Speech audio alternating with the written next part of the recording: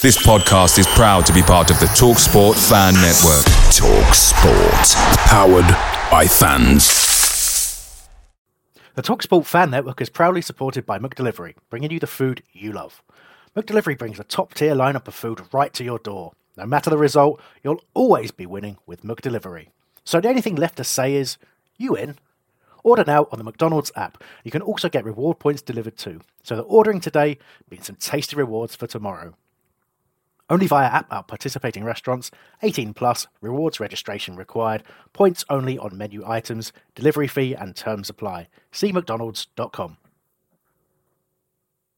The TalkSport Fan Network is proudly teaming up with Free for Mental Health Awareness Week this year.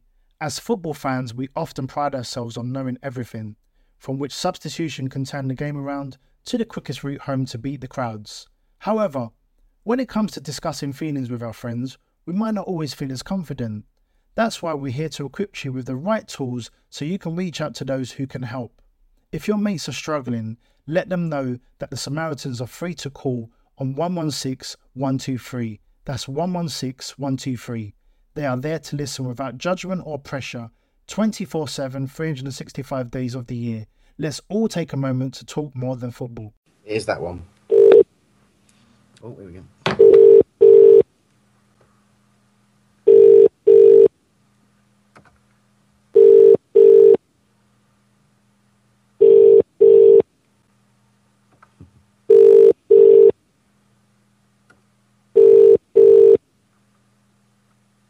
This is the Vodafone voicemail service for Hi Ben, thanks for joining us once more. So it's less than a week until the season opener away at Norwich.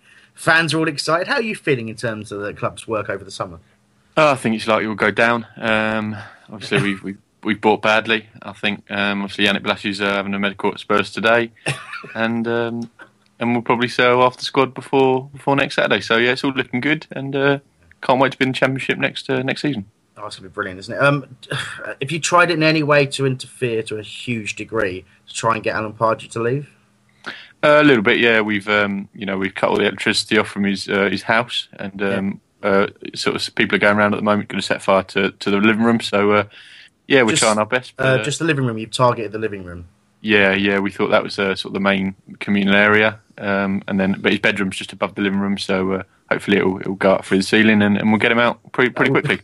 That would be good, yeah. So the signing of Johan Cabaye has been in the headlines in terms of transfer business. You've spoken in the press before, Ben, about the deal, suggesting Pardew was key in getting the player. But was there ever a time you feared the deal wouldn't be done? Sorry, who was the player?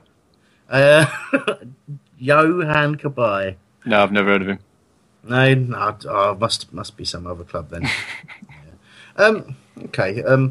The talk from the fans over the summer has been about getting in a striker. Now, Patrick Bamford, he's one who has joined us. An exciting player, great finishing ability. But how do you feel about the fact that it's a loan from Chelsea? Oh, it's a loan, is it? Oh, right. I think he'll score a goal this season. Goal? Yeah, and as you say, he's an exciting player with great finishing ability. That is exactly what I said, word for word, in fact. But I'd have to say that the striker search does appear to be one of the toughest areas, once again, as in previous windows.